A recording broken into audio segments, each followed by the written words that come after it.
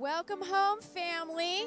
This is the house of the Lord, and we're glad you're here today. We hope that you enjoy your morning feeling the love of people around you, because really that is what the house of the Lord is for. If you're a first-time visitor, thank you for being with us today. We're glad to have you. There's a QR code. You can scan it on the back of the pew in front of you, or go out to the Welcome Center, and they would be happy to help you find some ways to get connected. If you are watching online, thank you for joining us. We hope that you're able to be here soon in person. There's some awesome things happening. One thing that I'm excited about is today's home groups. Who's in home groups today? Oh, I hope there's more people than that in home groups today. It's a great way to connect. It's an awesome way to get good food, because some people are better cooks than me, and so we get together and we eat and we fellowship and we encourage each other. So please find a home group and be a part of that. That is today. Also, on February 23rd, it is a night for marriage. Oh, by the way, guys, this is Valentine's week. If you haven't bought your flowers or plan to buy your flowers or something, you might want to think about that. But February 23rd is when we will be having our Love Your Marriage night here. So go out to the Welcome Center, talk to them out there, get signed up. It is amazing. I love it every year. I come away very blessed, and my marriage is strengthened for it. And we know that marriage is an important foundation for the body of Christ. Today we have something really exciting happening. Behind me here, you will see that there's a baptism. Baptisms is a powerful way to be washed in the Holy Spirit, symbolically refreshing us, as well as filling us with the Holy Spirit and representing washing away of our sins. Jesus was baptized. This is an important thing to do, and I love celebrating this. So if you'll turn your attention with me up here as we celebrate a baptism today. Morning. How we doing? Can you hear me? Test 1, 2. Test 3. Hey, come on. Oh, okay, we're going to keep going here. This is Callie. Callie? Hey, there we go. Callie, how you doing? Say hi to everybody? No, you don't want to say hi to everybody? Callie's got her mother, her father, and all of her family, relatives around here today. She asked the Lord to come into her life at home. Mom, you know, I want Jesus, and I want to be baptized. And so she's here today to be baptized because she loves the Lord, and she wants everybody to know that Jesus lives on the inside of her. So are you ready, Callie? Come on down. Take my hand. There you go. Oh, I know. Sit right there. Okay, Callie, we'll take your hair back. Put one hand over your nose. Okay, hold your shoulder right there, on your elbow. All right, Callie, I baptize you in the name of the Father, the Son, and the Holy Spirit. Woo! Yeah! Hold on, we'll go up that way. There you go. All right! Yay! Woo! Good job, Callie! All right. This is Evan. Evan, say hi to everybody. Hello. Evan said ladies first, so that's why Callie got to get baptized first. He knows his manners. So let me ask you a question before you get in here and get all cold. So you asked Jesus to become the Savior of your life. Where? At home. Who did you ask to help you? Your mother. So see, guys, let me tell you something. Home is a great place. It's not just where church is that we receive and we learn about God and where God is and we feel Him. It's at home as well. That's where it's supposed to start, is at home. And so I'm so thankful that Callie and Evan gave their life to Christ around their family at home. And now you want to tell everybody that you've given your life to Christ, right? So come on down here. A little chilly, isn't it, this morning? Okay, put one hand over your nose and one hand on your elbow. Okay. Now, Father, we come to you today. We bring Evan to you. Lord, thank you for Evan. We thank you for his family, God. I thank you for the dreams and visions and goals that you have for his life. And I baptize him today in the name of the Father, the Son, and the Holy Spirit. Woo! All right. There you go, Grandpa. Mom. Good stuff. All right, everybody. Hallelujah. Let's praise the Lord. Well, if you would stand on your feet this morning, we are going to worship the King of Kings and the Lord of Lords. Hallelujah.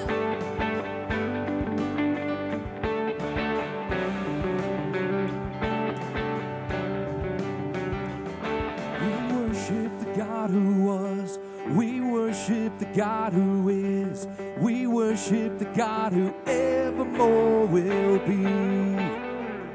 He opened the prison doors. He parted the raging sea. My God, He holds the victory. Yeah. There's joy in the house of the Lord. There's joy in the house of the Lord today. And we won't be quiet. Oh, we shout out your praise. There's joy in the house of the Lord. Our God is surely in this place. We won't be quiet. Oh, we shout out your praise. Whoa, whoa, whoa, whoa, whoa. We sing to the God who heals. We sing to the God who saves. We sing to the God who always makes a way. 'Cause He hung up on that cross and He rose up from that grave. My God, still rolling stones away. There's joy in the house of the Lord. There's joy in the house of the Lord today. And we won't be quiet. Oh, we shout out your praise. There's joy in the house of the Lord. Our God is surely in this place. We won't be quiet. Oh, we shout out your praise. 'Cause we were the beggars, now we're royalty. We were the prisoners, now we're running free. We are forgiven, accepted, redeemed by His grace. Let the house of the Lord sing praise. We were the beggars, now we're royalty. We were the prisoners, now we're running free. We are forgiven, accepted, redeemed by His grace. Let the house of the Lord sing praise. There's joy in the house of the Lord. There's joy in the house of the Lord today. And we won't be quiet.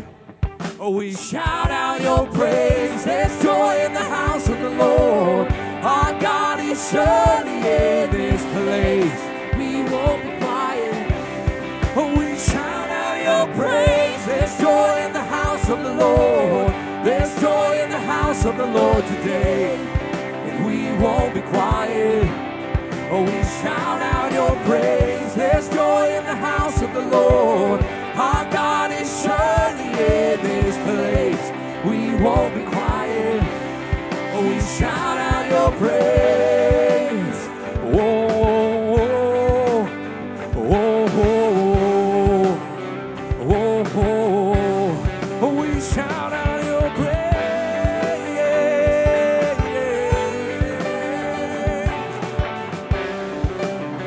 Whoa, whoa.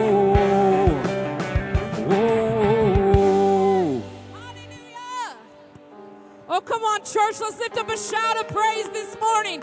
Hallelujah! For He's worthy. He's worthy. He's worthy. Yes, Jesus. Yes, Jesus. Yes, Lord.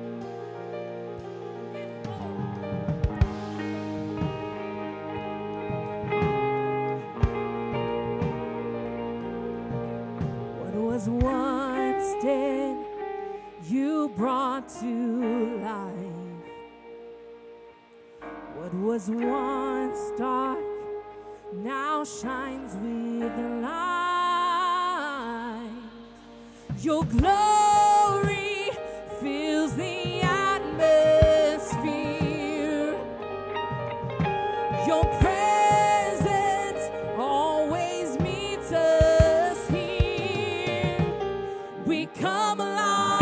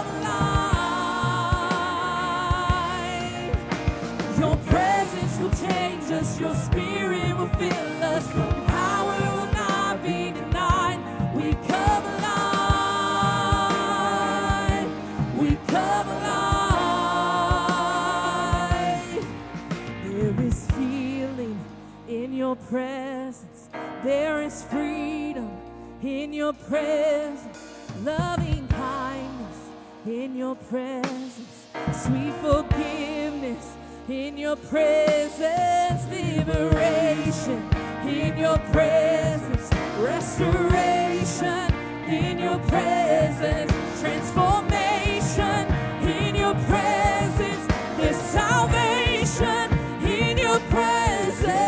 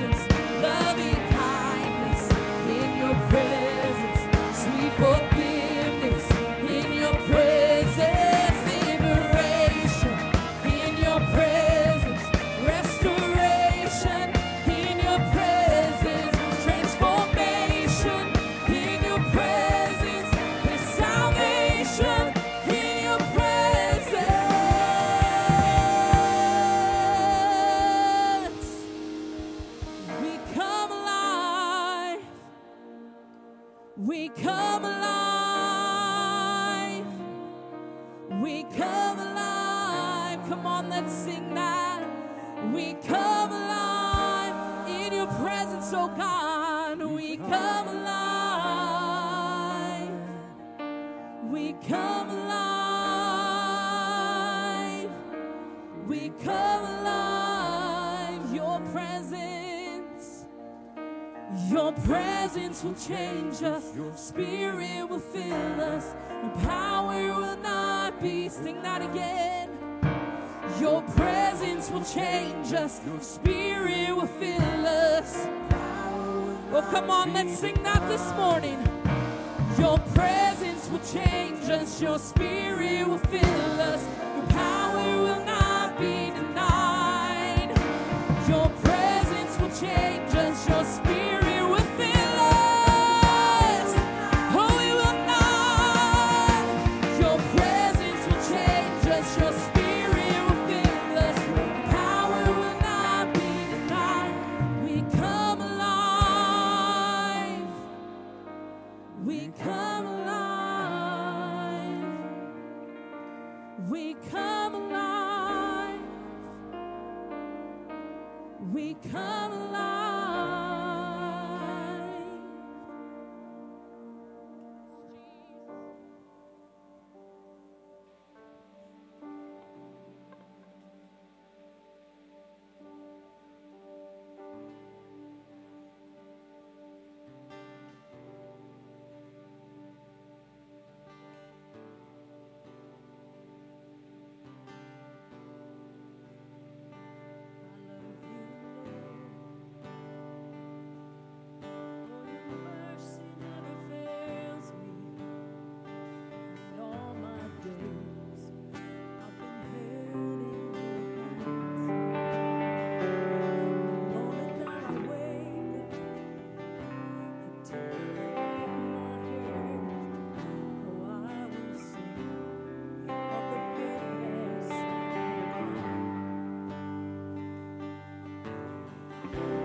All my life you have been faithful,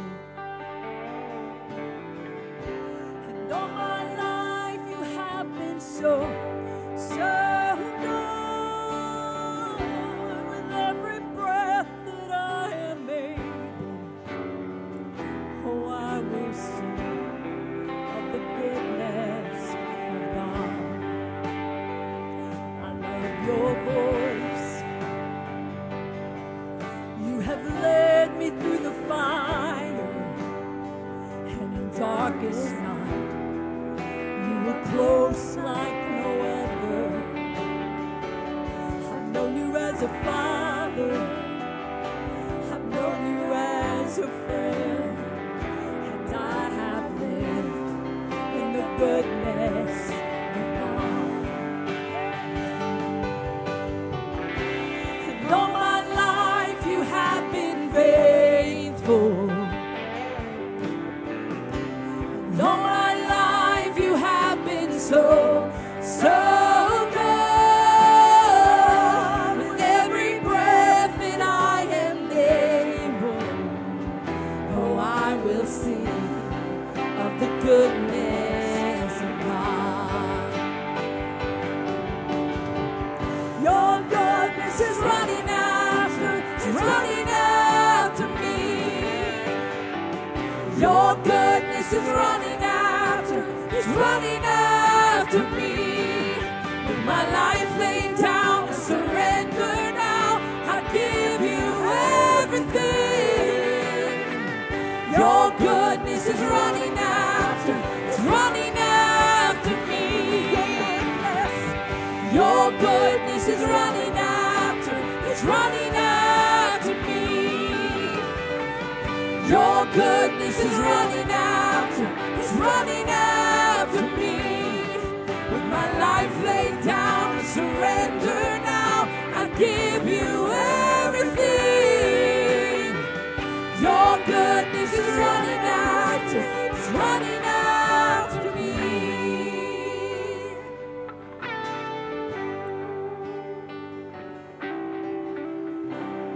All my life you have been faithful. And all my life you have been so, so good. With every breath that I am able, oh, I will sing of the goodness of God. And all my life you have been faithful. And all my life you have been so, so good. With every breath that I am able, oh, I will sing of the goodness of God. All my life. And all my life you have been faithful. Listen. And all my life you have been so, so good.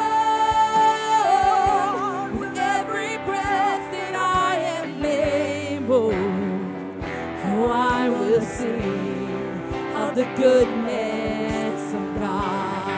I'm gonna sing, I'm gonna sing. All my life you have been faithful. Yes, you have, Lord, you've always been there. All my life you have been so, so good. With every breath that I am able, oh, I'm gonna sing of the goodness of God. I'm gonna sing of the goodness of God.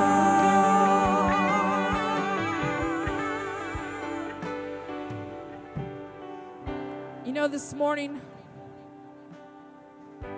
as we sing this song and we sing of the goodness of God, everyone has a story in this room. Everyone has a story of how God's been good to you. It don't matter if you're young or you're older. I can tell you time after time, when I thought I wanted something to go my way, when I thought I prayed this way and God was going to do it this way, and then God does something completely different. And I'm so thankful He did. And He saw beyond my own flesh and my own humanness. And I can look back and say, but God was good. God was faithful. He's never failed, and He never will. It's not possible. It's not who He is. It's not His character. So I'm looking right at you today if you have question or doubt. And I'm telling you He's faithful. I'm telling you, he won't fail you. It's not possible. It's not who he is. He's never been that, and he'll never be that. He is faithful. All your life, he will be faithful. So I'm going to challenge you to do something. I'm going to challenge you to close your eyes this morning, all around this room, and reflect just for a moment on how God's good. Reflect just for a moment on something in your life when he was more faithful to you than you were faithful to him. That you thought you wanted it this way, and you thought this was the direction. But God said, my ways are higher. My thoughts are higher. I will be faithful to you, to your children, to your grandchildren. To 1,000 generations, he will remain faithful.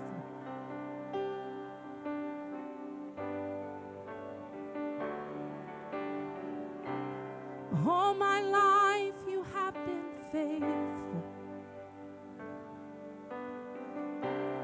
All my life you have been so, so good.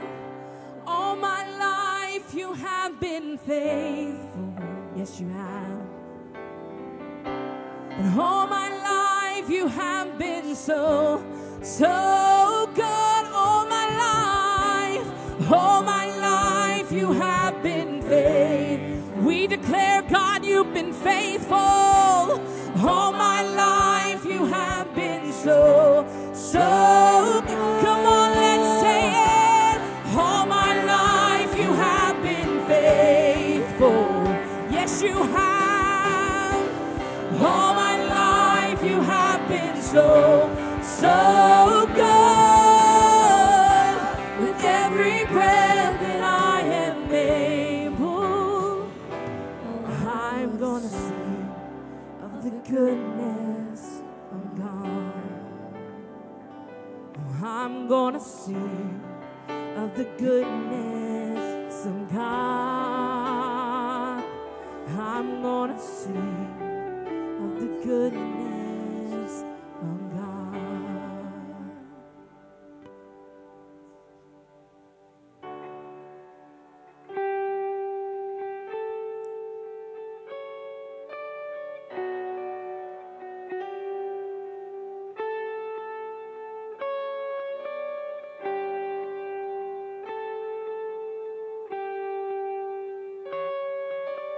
I just want to speak the name of Jesus over every heart and every mind. 'Cause I know there is peace within your presence. I speak Jesus.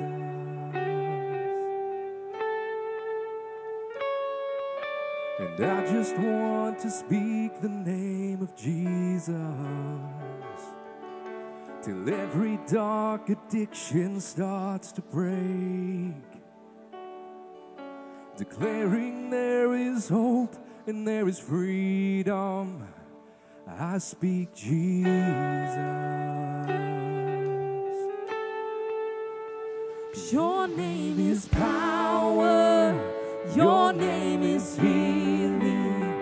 Your name is life. Break every stronghold. Shine through the shadows.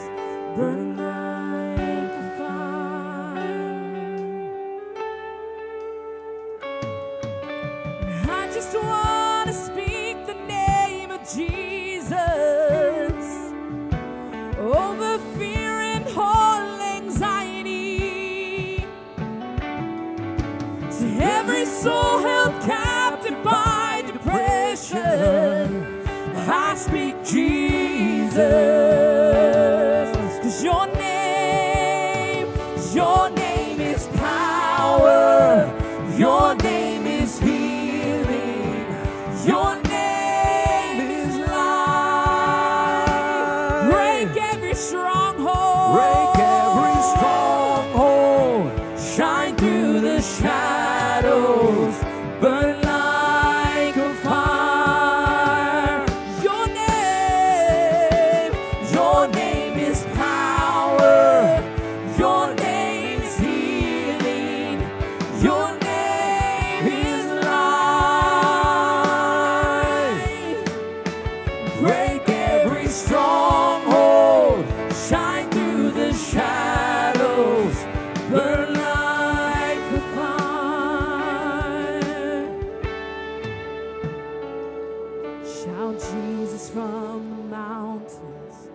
Jesus in the streets, Jesus in the darkness over every enemy.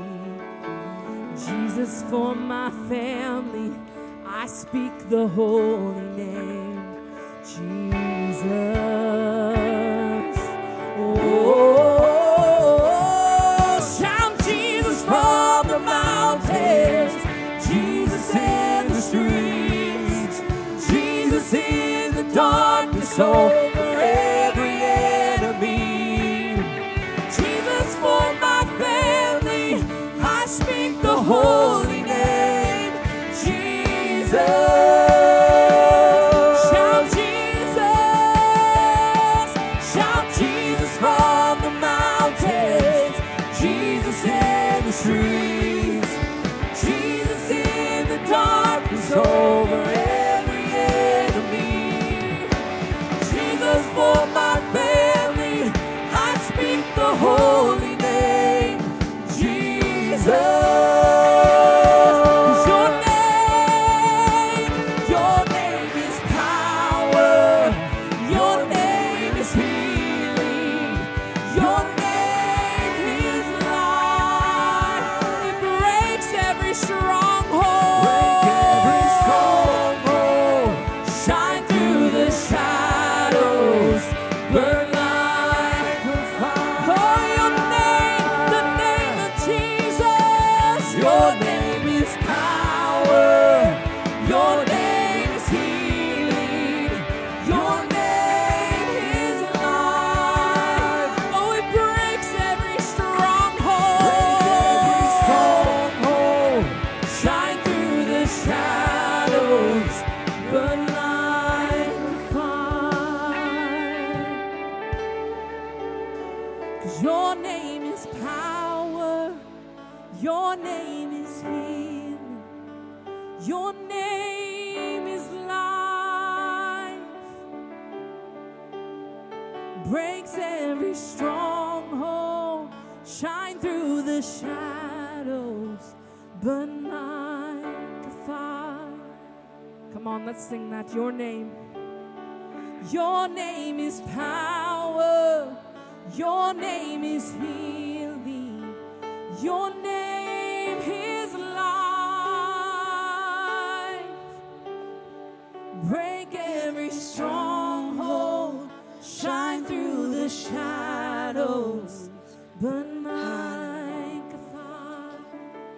Sense something is happening in this house this morning. I literally turned to Randy and I said, Randy, God's doing something in the place of the home today in marriage. And I sense the presence is here. But here's the deal. He's starting the work today. And Randy begins to share with me. He opens up his folder and he says, listen, I woke up this morning and God said this to me. And he began to show me what he was saying. And I said, I'm telling you, God has began to open something in a supernatural realm today that he's going to complete a work. And so February is a month of Famuary to us as a church. Just so you know, you don't know this, we know this. But in February, we literally concentrate on the family. But today, you're going to learn about the leaders of your home and putting things back into order. But I'm telling you, I want every husband and every wife and every single lady and every single man, if you are not married, that's all right. If you have children in this house today, or you don't have children, God is your husband. And I want you to lift up your hands to heaven right now. If you have a spouse with you, join it. If you don't, act like you do. She's here. You know it. Lift up your hand. And I'm telling you, there's something in the supernatural realm that's being released today. It's starting a work. I see just this stirring in the spirit like this.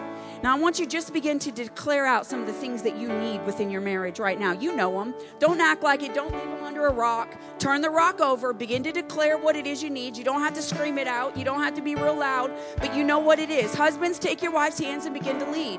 You know what the struggle is right now. Begin to release and begin to say what it is. Once you reveal it from the darkness, it cannot grow. Reveal it from the darkness and give it to the Lord Lord this morning and say, God, we need to give you this place of our marriage. We need to give you this place of our life right now. This emotional broken spot in some of you ladies. Some of you ladies, I see God touching an emotional place right now. You're fearful. You have anxiety. You're afraid that things are not going to change. But I'm telling you, the angel has put his foot in the water and begun to stir. He's stirring the water of the supernatural, and your households are not going to be the same if you'll allow him to do his work. Father, right now in the name of Jesus, I bind the enemy from these households. I bind you, devil, from standing in the way of this breakthrough for the next few weeks on these households. There's a spiritual awakening that's coming right now to the emotions of men and women, to the minds of men and women, and to the spirit, the transforming spirit of God is coming into these households. Today we open the door. Today we say you are welcome. Today we say, Lord, have your way in our marriage, that, Lord, it would be that which you have designed for us today. Father, we thank you, Jesus, for beginning what you're beginning. Hallelujah, hallelujah. Actually, sing that bridge, Jesus for the family, or something like that. Shout Jesus from the mountains. Everyone in this house, claim this bridge for your family, for your marriage, for your children, for your aunts and the uncles, your mothers and your fathers. Jesus, God desires to touch your family. Hallelujah. Jesus. Shout Jesus from the mountains. Shout Jesus from the mountains. Jesus in the streets. Jesus in the darkness over every enemy. Jesus for my family. I speak the holy name. Jesus. Shout Jesus. Shout Jesus from the mountains. Jesus in the streets. Jesus in the darkness over every enemy. Jesus for my family. I speak the holy name. Jesus. Shout Jesus. Shout Jesus from the mountains. Jesus in the streets. Jesus in the darkness over every enemy. Jesus. For my family. I speak the holy name. Jesus. Your name is power. Your name is healing. Your name is life. It breaks every stronghold. Every stronghold. Shine through the shadows. Burn like a fire. Come on, sing this over your family. Your name is power. Your name is healing. Your name is life. It breaks every stronghold. Break every stronghold. Shine through the shadows. Burn like a fire.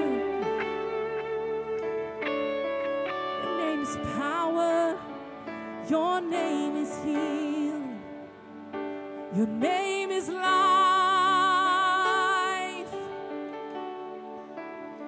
It breaks every stronghold. Shine through the shadows. Burn like a fire. It breaks every stronghold. It breaks every stronghold. Shines through the shadows. Burns like a fire. Come on, we're speaking this by faith this morning over your family. It breaks every stronghold. Breaks every stronghold. It breaks every stronghold. Breaks every stronghold. It breaks every stronghold.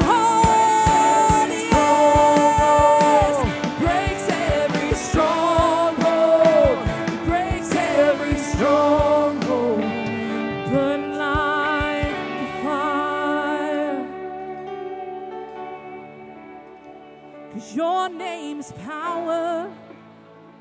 Your name is healing. Your name is life. Breaks every stronghold. Shine through the shadows. Burn like a fire. Come on, every voice this morning, let's sing. Your name is power. Your name is healing. Your name is life. Break every stronghold. Shine through the shadows.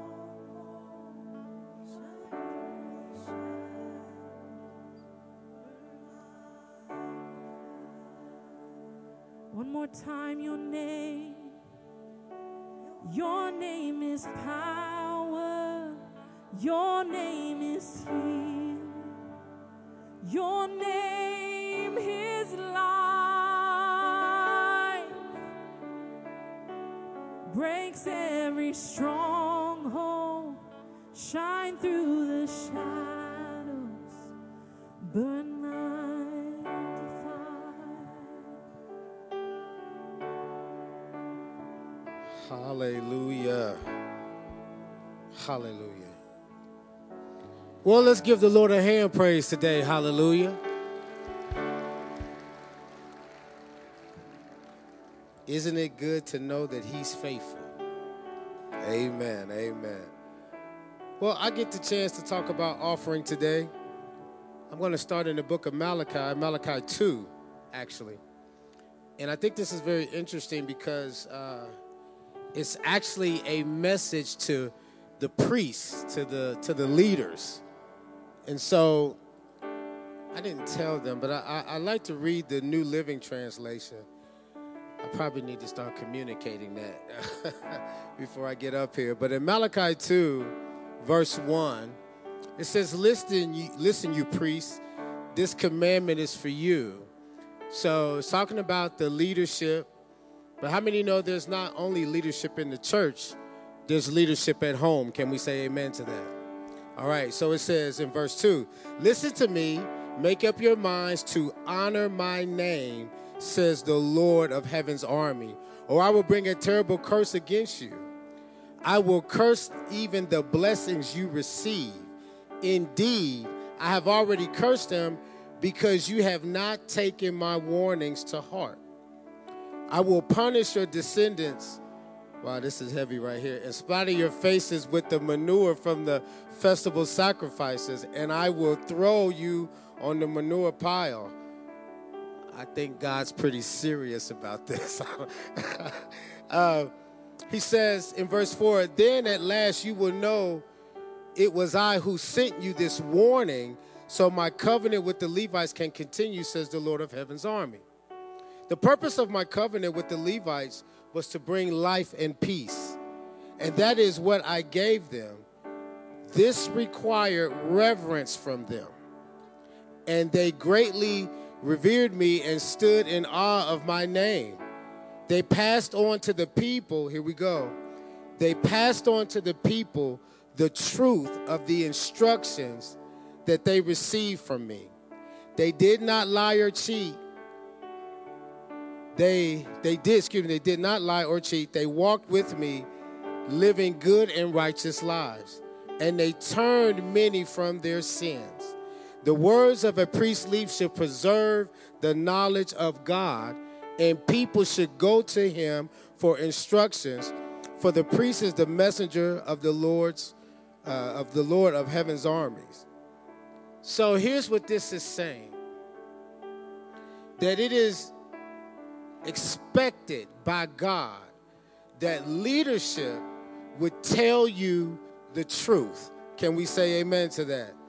That leadership would tell you, here is what God is saying. So from this pulpit, from this church, you're going to hear things like, you know what? Sex outside of marriage is a sin. You're going to hear that. Why? Because God requires that leadership tells you the truth. And it doesn't stop here in the pulpit. Leadership at home should be telling the family, this is what the Word of God says. So then it says things like, the Bible says stuff like this. The fear of the Lord is the beginning of wisdom. And that we should get good understanding of his commandments.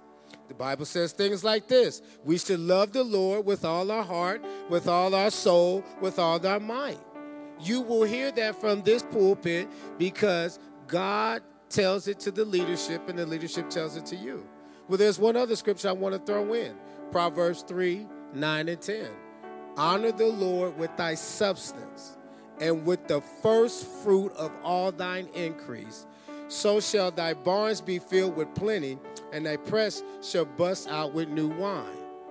So when people say, man, you know, every week you guys, or every service, you talk about offering, yeah. Because God has said, tell them, teach them, show them, demonstrate to them, so they can get it. And then guess what? At home, they can say, hey, we are tithers. We are givers. This is what we do. Why? So God can be pleased. Can we say amen to that? Hallelujah. So today we just want to encourage you to do what God says to do. And that's be a giver. That's be a tither. That's put him first in everything, including our money. Can we say amen to that? So let's pray over your giving. Father, in the name of Jesus, God, I thank you for your instructions. I thank you for your wisdom. I thank you for your ways. But God, I thank you for being a part of a family that focuses on what you says.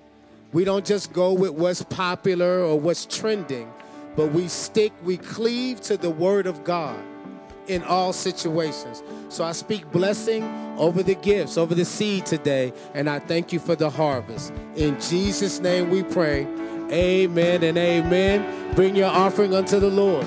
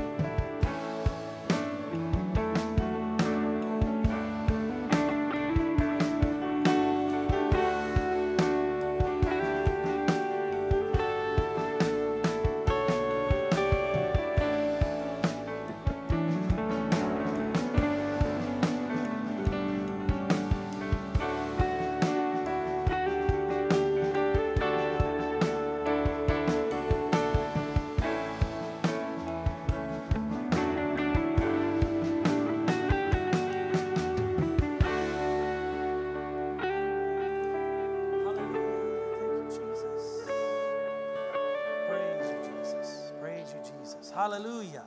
Good morning, family. Good morning. I heard that one way back there. Everybody doing okay today? Amen. Amen. God is so good. So I want to ask you, how many of you got to taste a little bit of Aruba this morning? Raise your hand high so I can see that. All right. Okay. Good. Did you like it? He's coughing over here.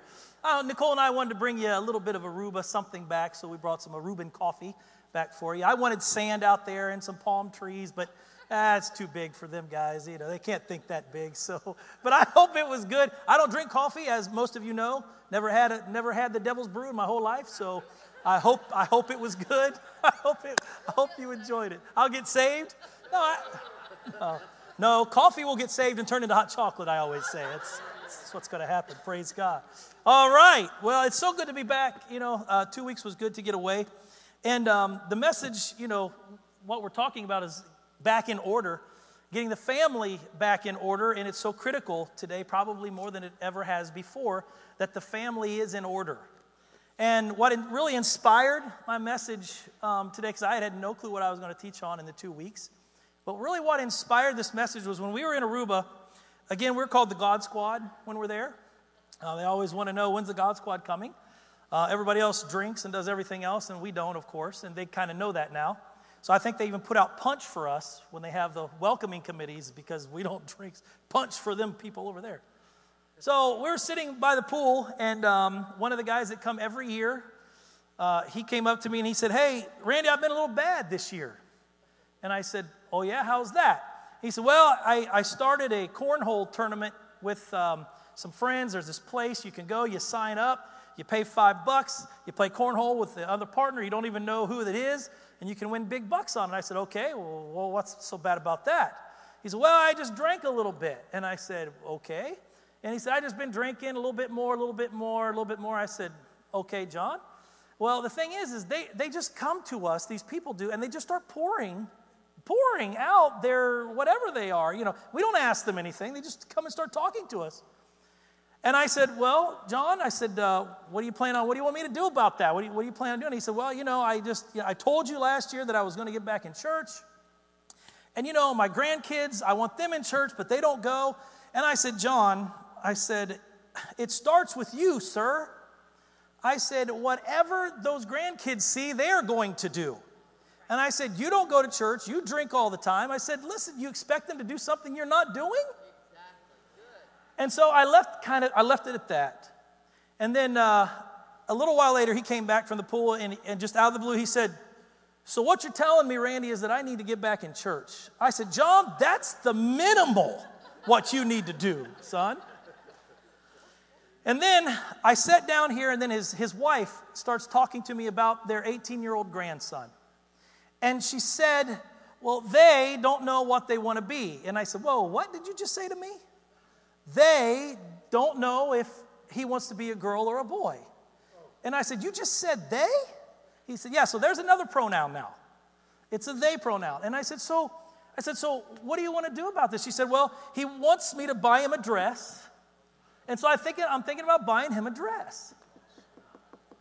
And I said, "Do you want to do that?" She said, "Absolutely not." I said, "Then don't.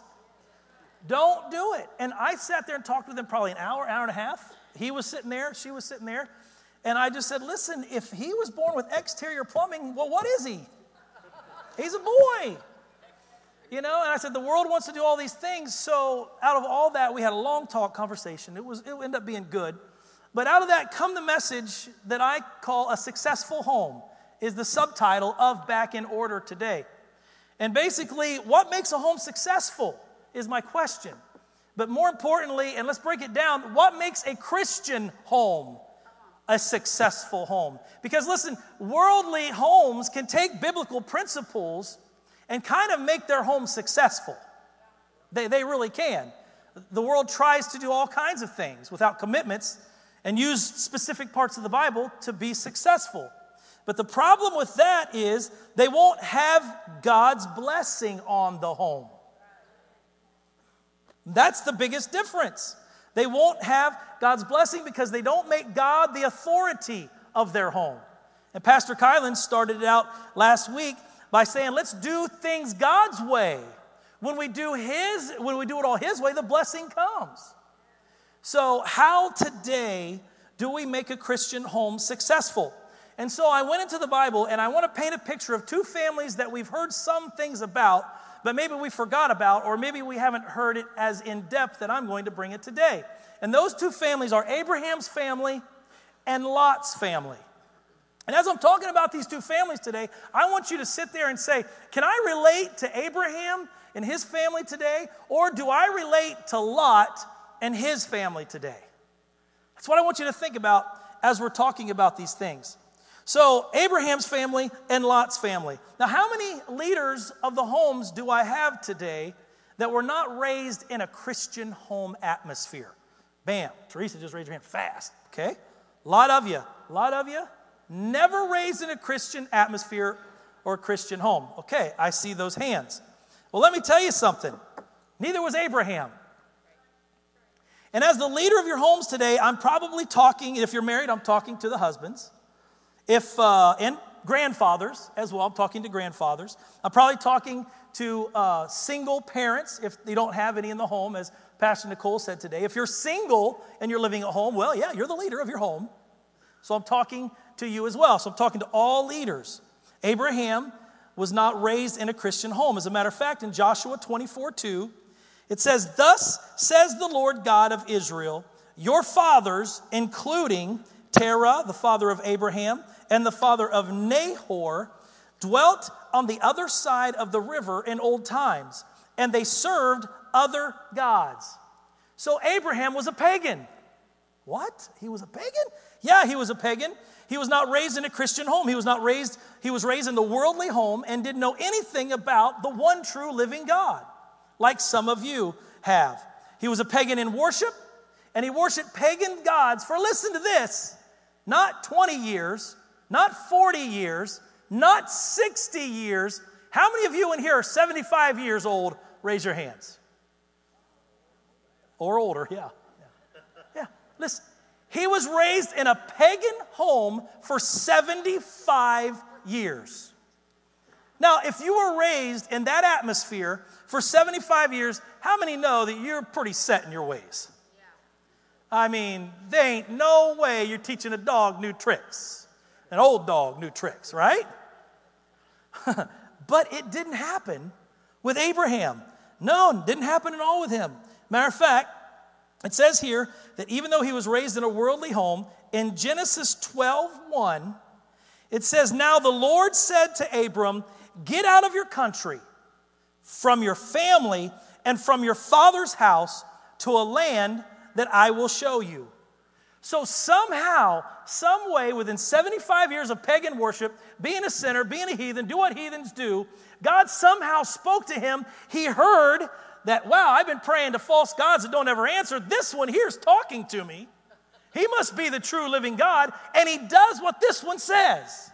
After 75 years of not knowing anything, somehow a voice comes from heaven or through his heart, however it happened, he listens to him. Wow, that right there is a miracle in itself. It really is. Now, he had 3 brothers, and one of his brothers had died, and his name was Haran. Haran had a son named Lot, and of course, that would be Abraham's nephew. So the Lord said, get out. Remember, he said, get out of your country, from your family, and from your father's house to a land that I will show you. So Abraham, again, somehow listened to God. But one thing that he did was he took a family member with him, and his name was Lot. Now, you can argue, and it really doesn't matter, well, why did he do that? Should he have done that? He did it. God didn't say anything about it, and he took him. All right, and I guess, I don't know what happened to the other brother, Nahor, because Abraham's other brother was alive. The Bible doesn't talk about him. Lot could have stayed with him, but he didn't. He went with Abram. And so there it is.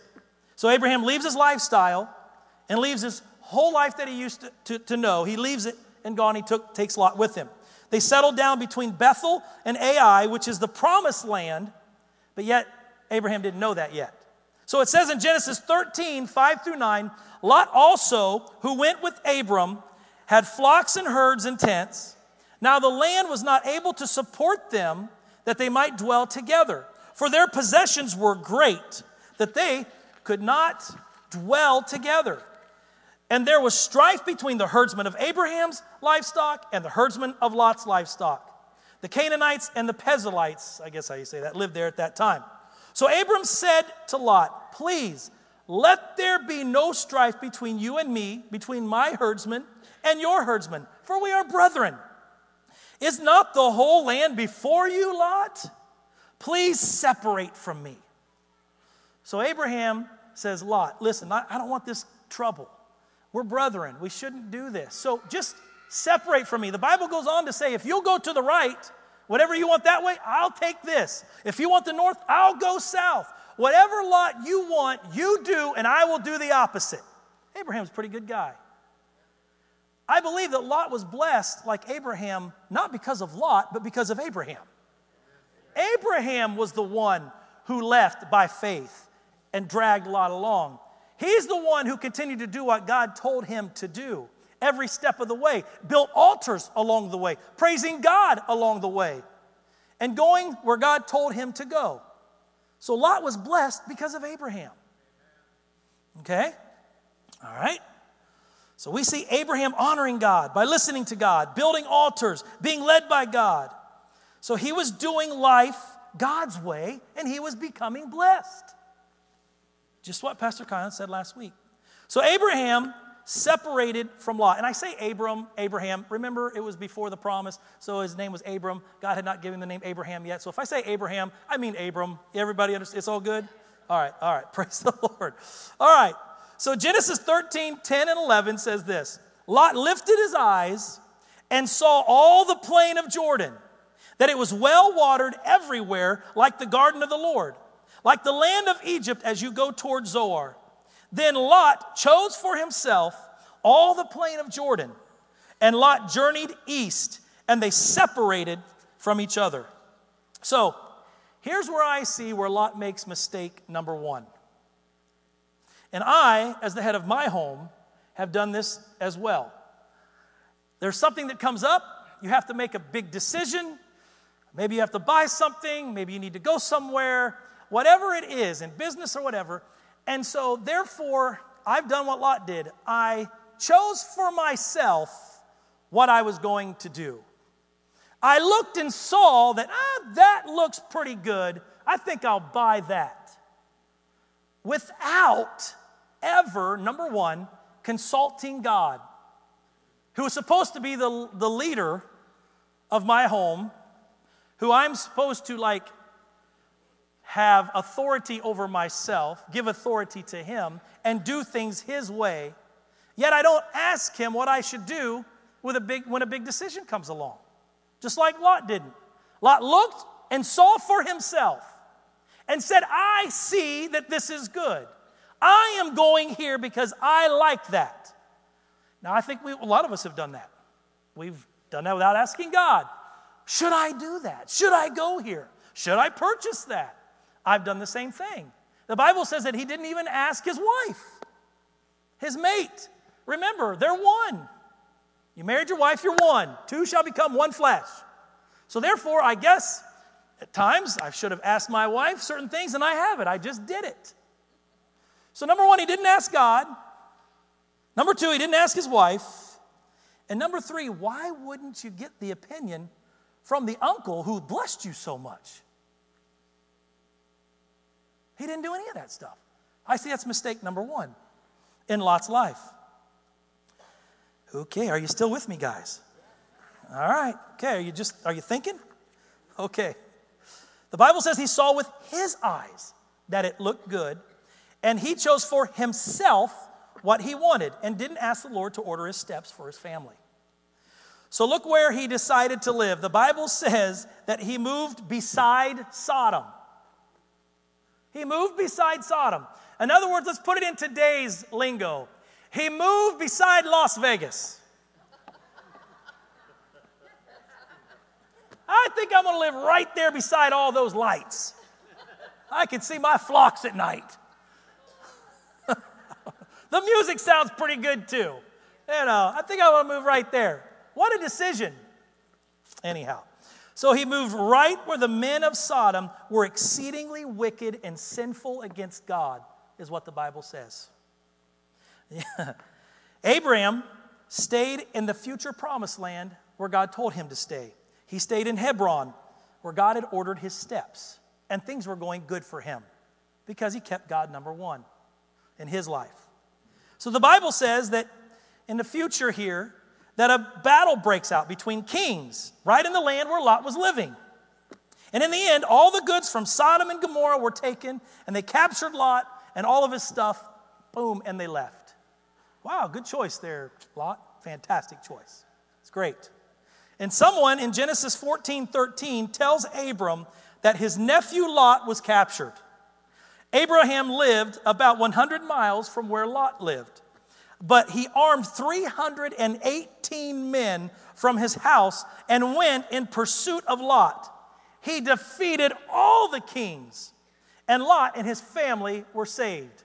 Woo, thank God for good uncles who were pretty wealthy and who had a lot of men that could fight. Right? Hallelujah. So Abram then goes back home, and Lot, as the head of his home, does something even worse. Lot decides to move right into the middle of the Las Vegas Strip. He moves into Sodom. What a knucklehead. I don't understand that thinking. Jeez. I bet you Abram was just like, I'm out. Don't ask me to help you again, buddy. Jeez. Wow. What a decision that was. From living beside the lights to being blinded by the lights and sin. That's horrendous to me.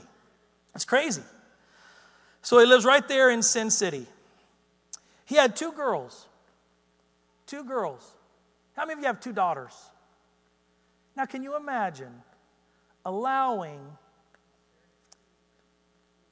a city full of sin that hated God and moving your wife and your kids right in the middle of sin, right into the middle of it? That's what Lot did. It's absolutely crazy. Here's another problem. After a while, when you live in those environments, they don't look so bad. They start to look pretty good. Well, that's not so bad. That's okay. How many of you guys have ever fasted television for, let's just say, 3 days, a week? And then after a week, you turn it back on? You're like, what in the world? No wonder they nicknamed it the television. It's insane, especially today. How many of you guys work in an environment where you hear lots of cursing all the time? Factories, whatever. Listen, man, construction is the worst. Man, I'm telling you, the painters, woo! I remember those days. They were worse than sailors. Worse than sailors. And I have asked, people at different times, Christians, not knowing that they work in these environments, hey, you said that movie was good, or I heard about this movie. Yeah, man, it was great. Yeah, how many cuss words was that? 2 or 3, that was it. All right, we'll turn on. Man, it was 15. You just become so desensitized. You just don't even think about it. And I know people, Christians, well, that stuff don't even bother me. Cussing don't even bother me no more. Because you live in that environment. So really, not that you okay sin, but it doesn't bother you anymore. And that's exactly what happened with Lot. Moved in that environment. Moved his kids in there, his wife in there. Again, I think that was bad. And in Genesis 18:2, Abraham was sitting in the heat of the day, and it says that he lifted his eyes and looked, and behold, 3 men were standing by him. Now, this is where Abraham got a promise that Isaac would be born. And then in the 20th verse of Genesis 18, they go on with their conversation, and somehow in the conversation, Sodom comes up. And God and the 2 angels were speaking. And it says that because, in the 20th verse of Genesis 18, it says, because the outcry against Sodom and Gomorrah is great, and because their sin is very grave, I will go down now and see whether they have done altogether according to the outcry against it that has come to me, and if not, I will know. So the angels and the Lord tell Abram, this is what I'm getting ready to do. And Abram knows that Lot lives right in Sodom. He knows it. So in my opinion, and the Bible doesn't say this, I think he starts to plead for his nephew's life by saying, well, hold on, God, wait. Well, what if there's 50 people that are still saved, that love you, that know you? Would you destroy all these cities for them? And the Lord said, well, no, okay, if there's 50, Abram, then I'll leave them alone. Okay, well, what if there's 30, 20? What if there's 10? It goes all the way down to that. And God said, no, if there's 10, I'll be okay. I'll leave them alone. I won't destroy him. So I believe he was pleading for his nephew's life. That's what I believe anyhow. So then Abraham, in verse 23 of the Genesis 18 says, would you also destroy the righteous with the wicked? And the Lord said in verse 32, I will not destroy it for the sake of 10. For the sake of 10. And then Genesis 19, verse 1, it says, so now the 2 angels came to Sodom in the evening, and Lot was sitting at the gate of Sodom. When Lot saw them, he rose to meet them, and he bowed himself with his face toward the ground. And he said, here now, my lords, please turn into your servant's house and spend the night and wash your feet. Then when you may arise early and go on your way. And they said, no, we will spend the night in the open square. And it said that Lot was sitting at the gate when the angels came. Now, usually leaders of some sort were the ones, and judges would sit at the gates, pleading cases, talking to people when they come in, and things like that. So somehow Lot was some type of a leader. Maybe he was a leader because he saw that his uncle was one bad dude. And, I'll put you right there in leadership position. We don't want your uncle to mess with us, Who knows? But he was in a leadership position in there when the angels came to talk to him. And he made the angels stay with him at his home. No, you're not going in the square, he said. No. You're going to stay with me. So the Bible says that he fed them. And in verse 4 of Genesis 8:19, it says, now before they lay down, the men of the city, it didn't say the women of the city, it said the men of the city of Sodom. And what's the next 4 words? Say that again. Both old and young. All the people from every quarter surrounded the house, and they called to Lot and said to him, where are the men who came to you tonight? Bring them out to us, that we may know them carnally. Anybody need to know what that means? I'm going to tell you anyway. They wanted to have sex with them. The old men and the young men from every quarter of Sodom wanted those men. So Lot went out to them through the doorway, shut the door behind him, and said, please, my brethren, do not do so wickedly. See, now I have 2 daughters. How many of you have 2 daughters in here? Think about this next statement. I have 2 daughters who have not known a man. In other words, they're virgins. Please let me bring them out to you, and you may do with them as you wish. Wow, Lot. Nice place you put yourself in. Letting young men, old men who are wicked and nasty do whatever you want to your virgin daughters. Can you only imagine what those men would do to them girls? And Lot was willing to let his family. But then he says, don't do anything to those men. You can have my daughters. You can have my family. But leave these men alone. It's a position he put himself into.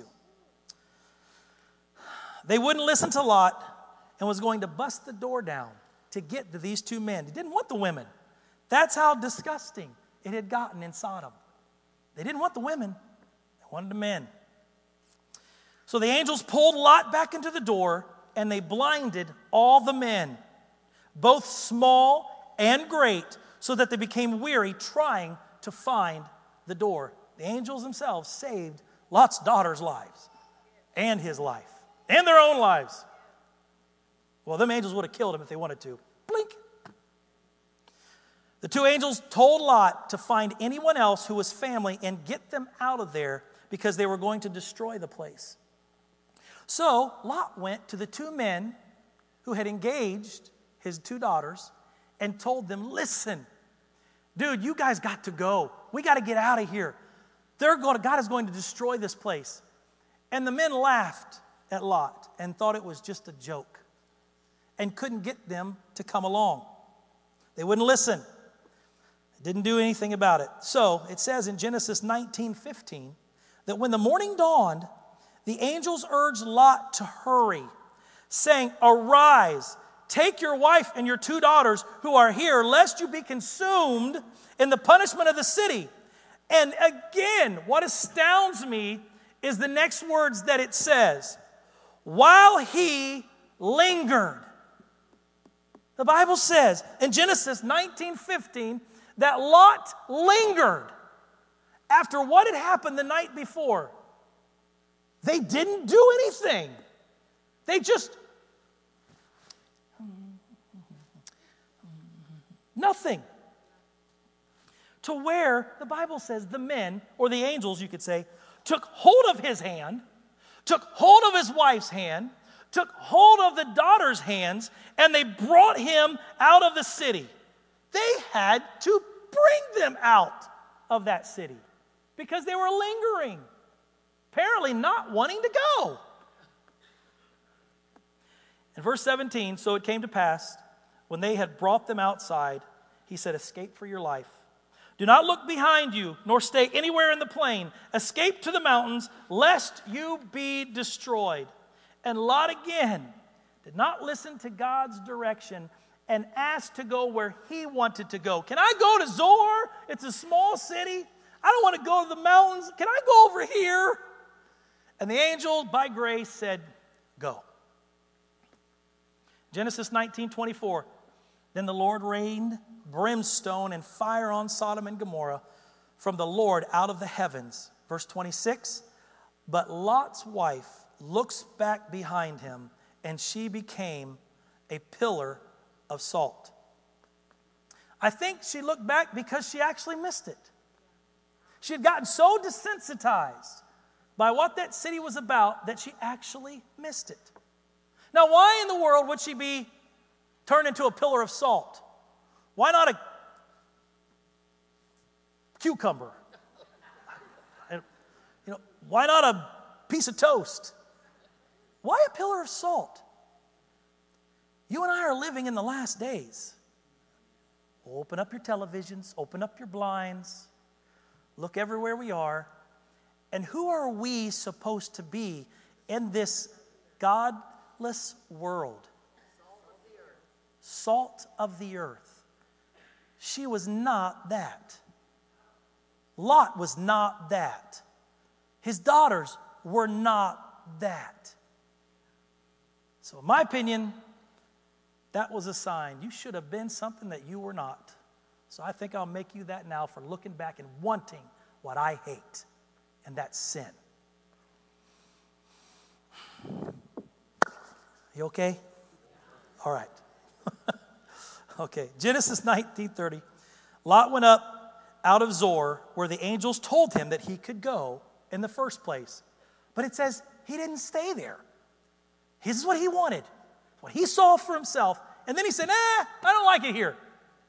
So the Bible says that he dwelt in the mountains, and his two daughters, where God told him to go in the first place. And they were with him, for he was afraid to dwell in Zoar. And he and his two daughters dwelt in a cave. He ended up going to the mountains that God ordered him to go to in the first place. So, their new home was a cave. And his daughters somehow thought that there were no more men on the earth. So you think Lot's life could get any worse than it could get? No. So, the girls got dad drunk, and they both, on different nights, slept with their own father because they thought there were no other men on the earth. And in the end, he lost his homes. They were all destroyed. His wife was dead. And through incest, both of his daughters had a son, which again became the enemies of God. And that's the Moabites and the Ammonites. What a story. Let's all breathe. Whew. Thank God I'm not Lot. Right? Thank you, Jesus. But when we see all of this, I thought, man, Lot, you're dumber than a box of rocks. But then I go into the New Testament, and God says something about Lot. Through all of those horrendous choices, God said something that just threw me under the bus. It says in 2 Peter 2, 7 and 8, and delivered what? Righteous Lot, who was oppressed by the filthy conduct of the wicked, for the righteous man dwelling among them tormented his righteous soul from day to day by seeing and hearing their lawless deeds. God calls Lot righteous. I call him a knucklehead. Thank God I'm not God. He'd call me a knucklehead too. So the Bible says that Lot was righteous. Although he moved next to Sin City and then right into the Las Vegas Strip, God still calls him righteous. So here are the takeaway questions I have for you today. Number one, was Lot a believer? Apparently so. Okay. Number two, was he bothered by what was going on in Sodom? The Bible just said he was. He was tormented, his righteous soul, day after day after day, by seeing this horrific wickedness. So he was bothered by it. And as the leader and spiritual head of his home, here's the question that I want you to answer out loud. What did he do about it? You guys are smart, very intelligent. He did nothing. He'd rather sat at a gate on the outside of the city than find out what in the world his wife was up to and what his daughters were going through and the horrific sin they were living in and around them. Sit outside the gate instead. He did nothing. His family was being influenced by the culture. His girls were engaged to men of Sodom. They become sodomites. Godless men. And he was some kind of leader to be sitting at the gate. And you know what he was? And this is where we end today, and this is what I want to focus on. He was a very passive man. He was worried, tormented, oppressed by the actions, but would not engage anywhere. He wouldn't stand his ground, and he wouldn't leave either. Kind of reminds me of the old Superman against Batman movie. When Superman came out of the ground and looks at Batman, you won't let me live, and you won't let me die. Remember that movie? It's a good statement, good statement. See, now Abraham wasn't perfect. Wasn't perfect. He lied about his wife being his sister. Okay? He tried to help God fulfill his promise. And Islam was born, a huge false religion that we deal with today. He brought his nephew along in which he shouldn't have. And in the long run, it created two more groups of evil people that were against God and against the Jews. Abraham was human like you and me. But as a leader of his home, he chose right when it counted the most. And that's what counts, when he counted the most. Life was a lot better with Abraham because as the leader of his home, he allowed God to order his steps. Yeah. Therefore, his family was better off as well because of it. Lot didn't. Lot ordered his own steps. Maybe Abraham tried to talk to him. Maybe he wouldn't listen. Who knows? I mean, it was Lot who didn't even go to his own herdsman and say, stop. Again, he was so passive even in that to where Abraham had to come to him and say, Lot, let's stop this stuff. And just let's move away from each other. He was so passive, he wouldn't even take care of that. Husbands, it's a good question for you. Is your wife and or kids more like Jesus because of you or in spite of you? If you're passive, most likely they're going to be as well. So how do you relate today to this story? Are you more like Lot in different areas? Do you relate to him in certain areas of your life? Or are you more like Abraham this morning? Do you relate to him? As the leaders of our homes, and you should write this down if you're taking notes, and if not, you should write this down. As the leaders of our homes, if you have established God's authority in your home by allowing God to order your steps, then you should have an influence on your family through the Word of God because of the Word of God. That's a big statement. You can take it home, think about it. But it's a true statement. We cannot be passive in these last days. We can't. Abraham was not passive even after 75 years of being a pagan and doing things his own way. He did not allow what he was brought up in his family to carry on any longer when he found the one true living God. Well, it's because I was raised this way. You ain't 75 yet, and he was raised 75 years and turned like that. No excuse, no more. Amen? Okay, all right. He didn't allow what he learned from his parents to be carried on to his family and in his home. And instead, he let the Lord lead him by faith. By faith. If judgment was to come to your neighborhood today, let's wait till tomorrow. How many of your neighbors would be saved? See, how many of our neighbors would be saved? I don't know. If judgment was to come to your own home tomorrow, how many of your family members would be saved? I had a person come to me about 2-3 weeks ago, and he said, "Hey, I found something new I like." And I said, "Oh yeah, what's that?" He said, "I like beer." I said, "Okay." I said, "Now unlike it." He said, "What?" I said, "Unlike it." Why do we want to move as close to Sodom as we can? It's our flesh. Our flesh wants what the flesh wants. It's always going to be what it wants. Our spirit and our flesh, they don't want each other. They don't like each other. But why do we always have to try to move right next to Sodom? Listen, you move next to Sodom with one beer, and eventually you're going to move right into the Las Vegas Strip with a case of beers. Everywhere we went in Aruba, who wants a drink? You want a drink? You want a drink? No. Don't drink? No. Don't drink? No. You don't drink? No. Really? And people were shocked that we don't drink.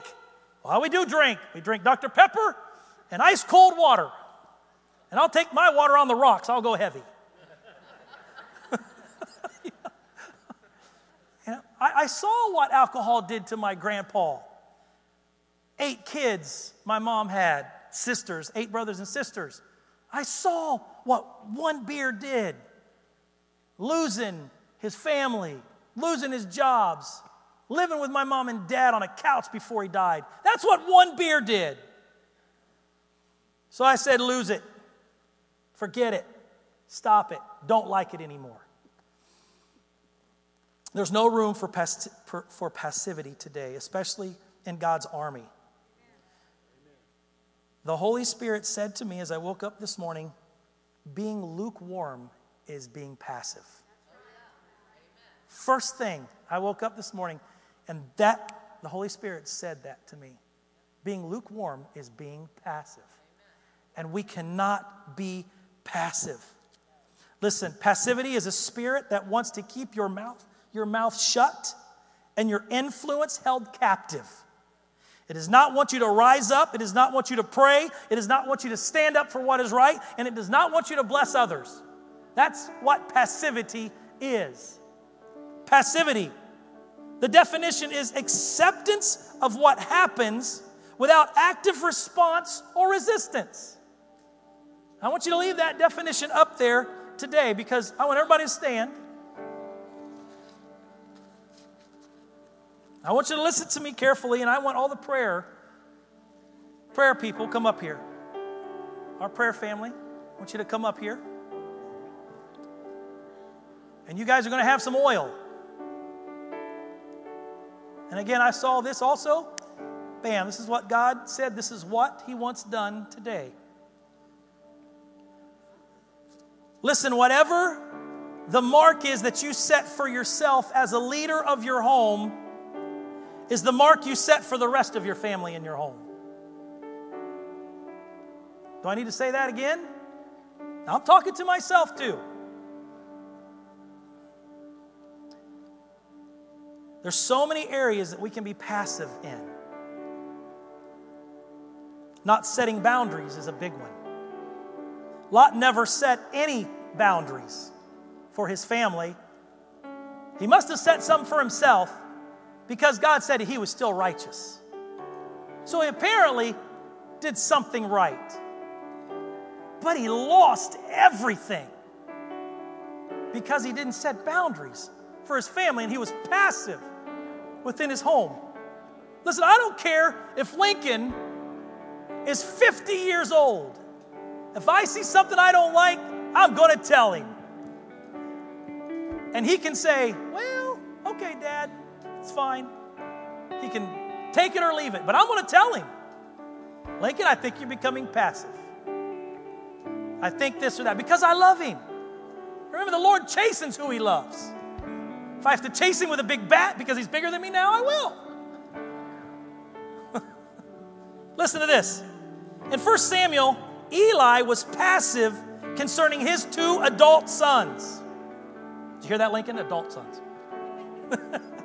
Who were, listen, considered holy, consecrated teachers belonging to the Lord, supposedly.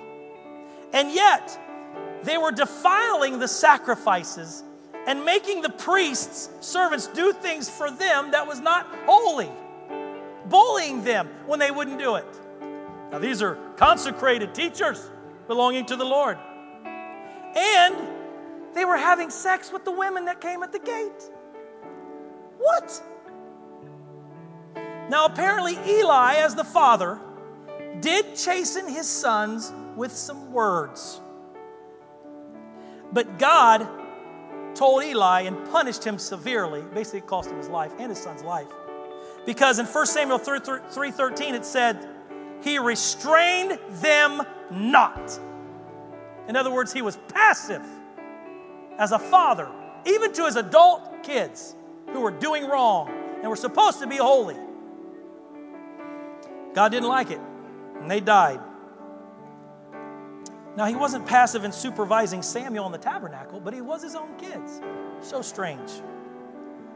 So my question is, do your kids rule your home? Do they tell you what's going down? Do they tell you I ain't going to kids' church today because I don't feel like it? I've been a kids' pastor 16 years. I see a lot of kids pulling the strings. I can't believe that a 5-year-old can pull the string of an adult. It's amazing. Don't be passive with your children. Remember, you set the bar, they'll do exactly what you do. I remember when Abraham said that his wife was his sister, his son did the same thing.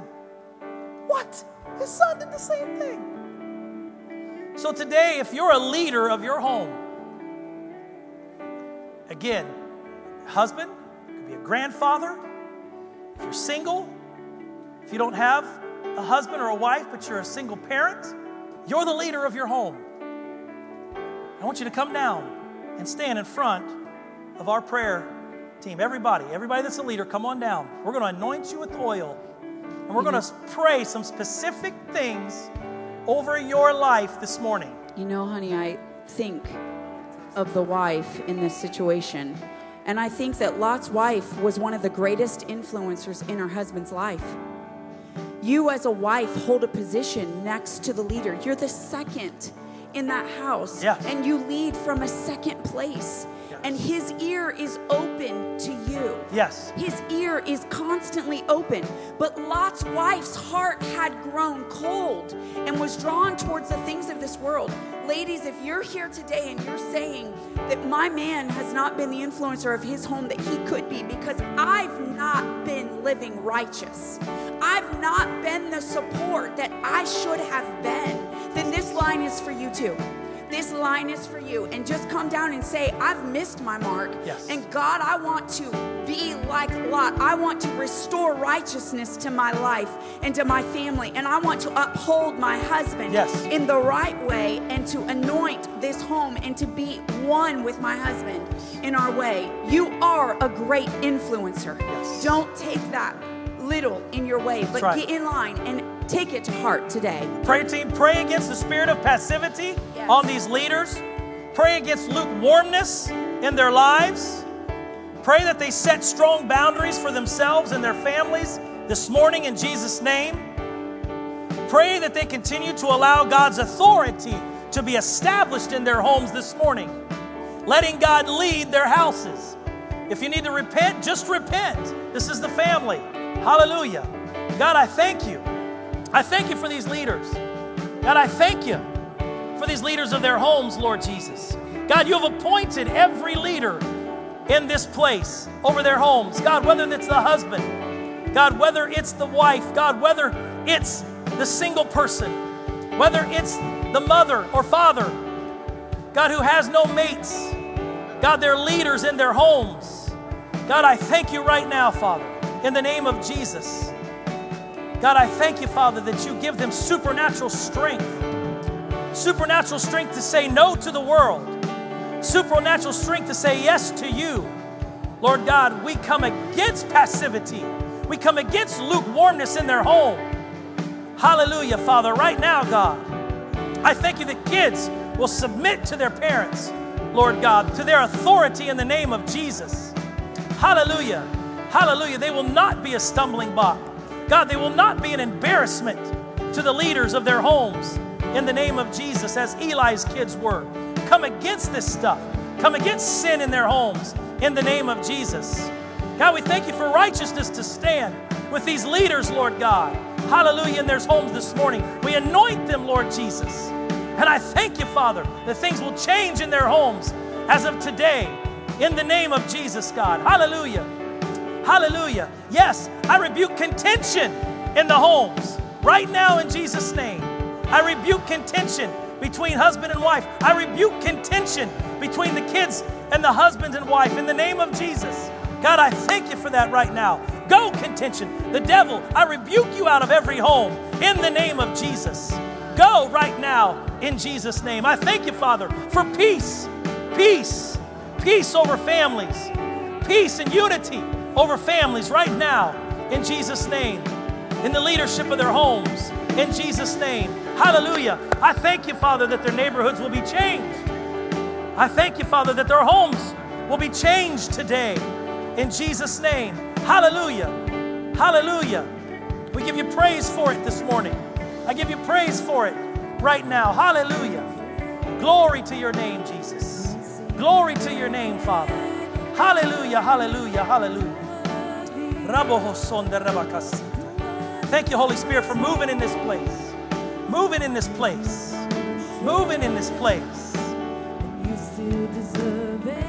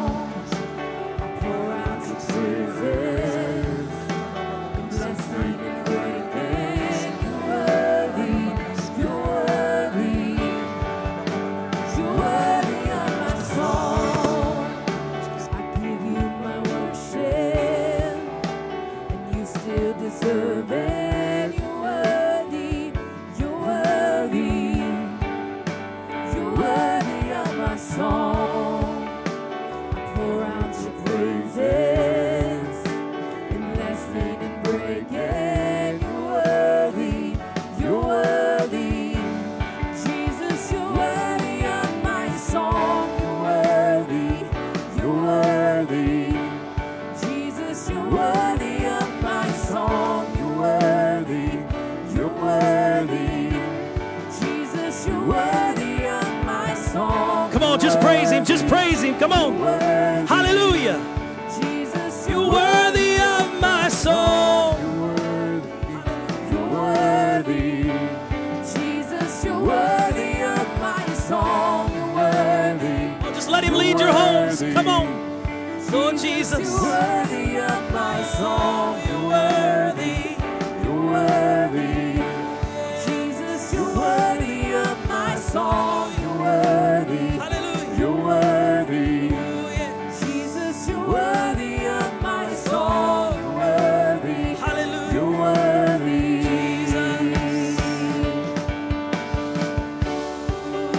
I give you my Hallelujah. Passivity has no place.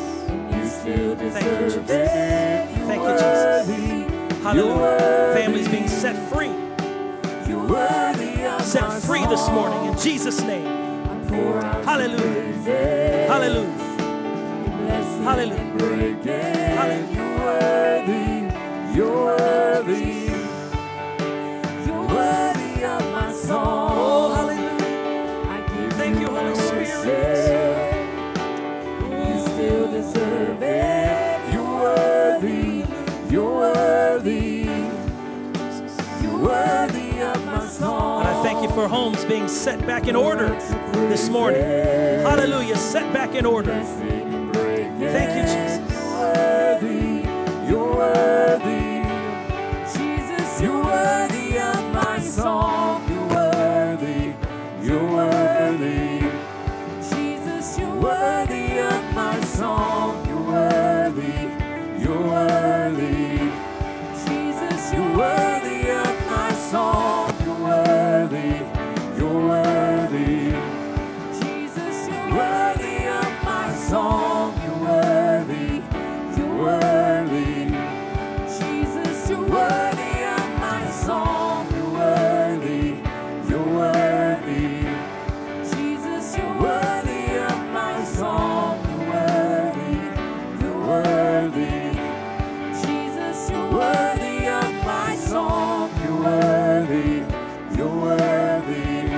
reestablish God's authority back in our homes today. We call our kids in from the world today in Jesus' name. Hallelujah. Hallelujah. Your word will not return void in the name of Jesus. What we declare will happen in the name of Jesus. We're setting our homes back in order in the name of Jesus. God, I thank you that you have authority. We give you authority. Hallelujah, over our homes. We reestablish it today, this morning. Thank you, Holy Spirit, for moving, for healing families, healing hearts, broken hearts, offenses. God, you're healing that this morning as well, along with contention. Thank you, Holy Ghost. Thank you, Jesus. Thank you, Jesus. Hallelujah. Now, Father, I thank you for today. I thank you for this word. I thank you for giving me this word, Lord. I thank you, Lord God, that as they go today, God, they're refreshed. They're blessed. God, it's a new start for some families today as they reestablish you as the head of the home. I thank you, Father, for it, Lord Jesus. Thank you for your mercy and your grace in our homes and on our lives today. I bless, Father, this congregation as they leave today. I bless them, Father, as they go to their jobs, to their homes, God, to their relatives' homes. I thank you for blessing everything that they touch. I thank you that it is blessed. God, just as Abraham, Father, was blessed, I thank you for blessing them today as well because they're obeying and they put you ahead of their homes. God, I thank you for that today, for that blessing upon everybody here. I thank you for your forgiveness. I thank you for your mercy. God, as we go, I thank you for peace in their lives this week. I thank you, Father, for mending families, mending the leaders of their homes this week in Jesus' name. And everybody said, amen and amen. God bless you. You're dismissed. We'll see you Wednesday night. We love you.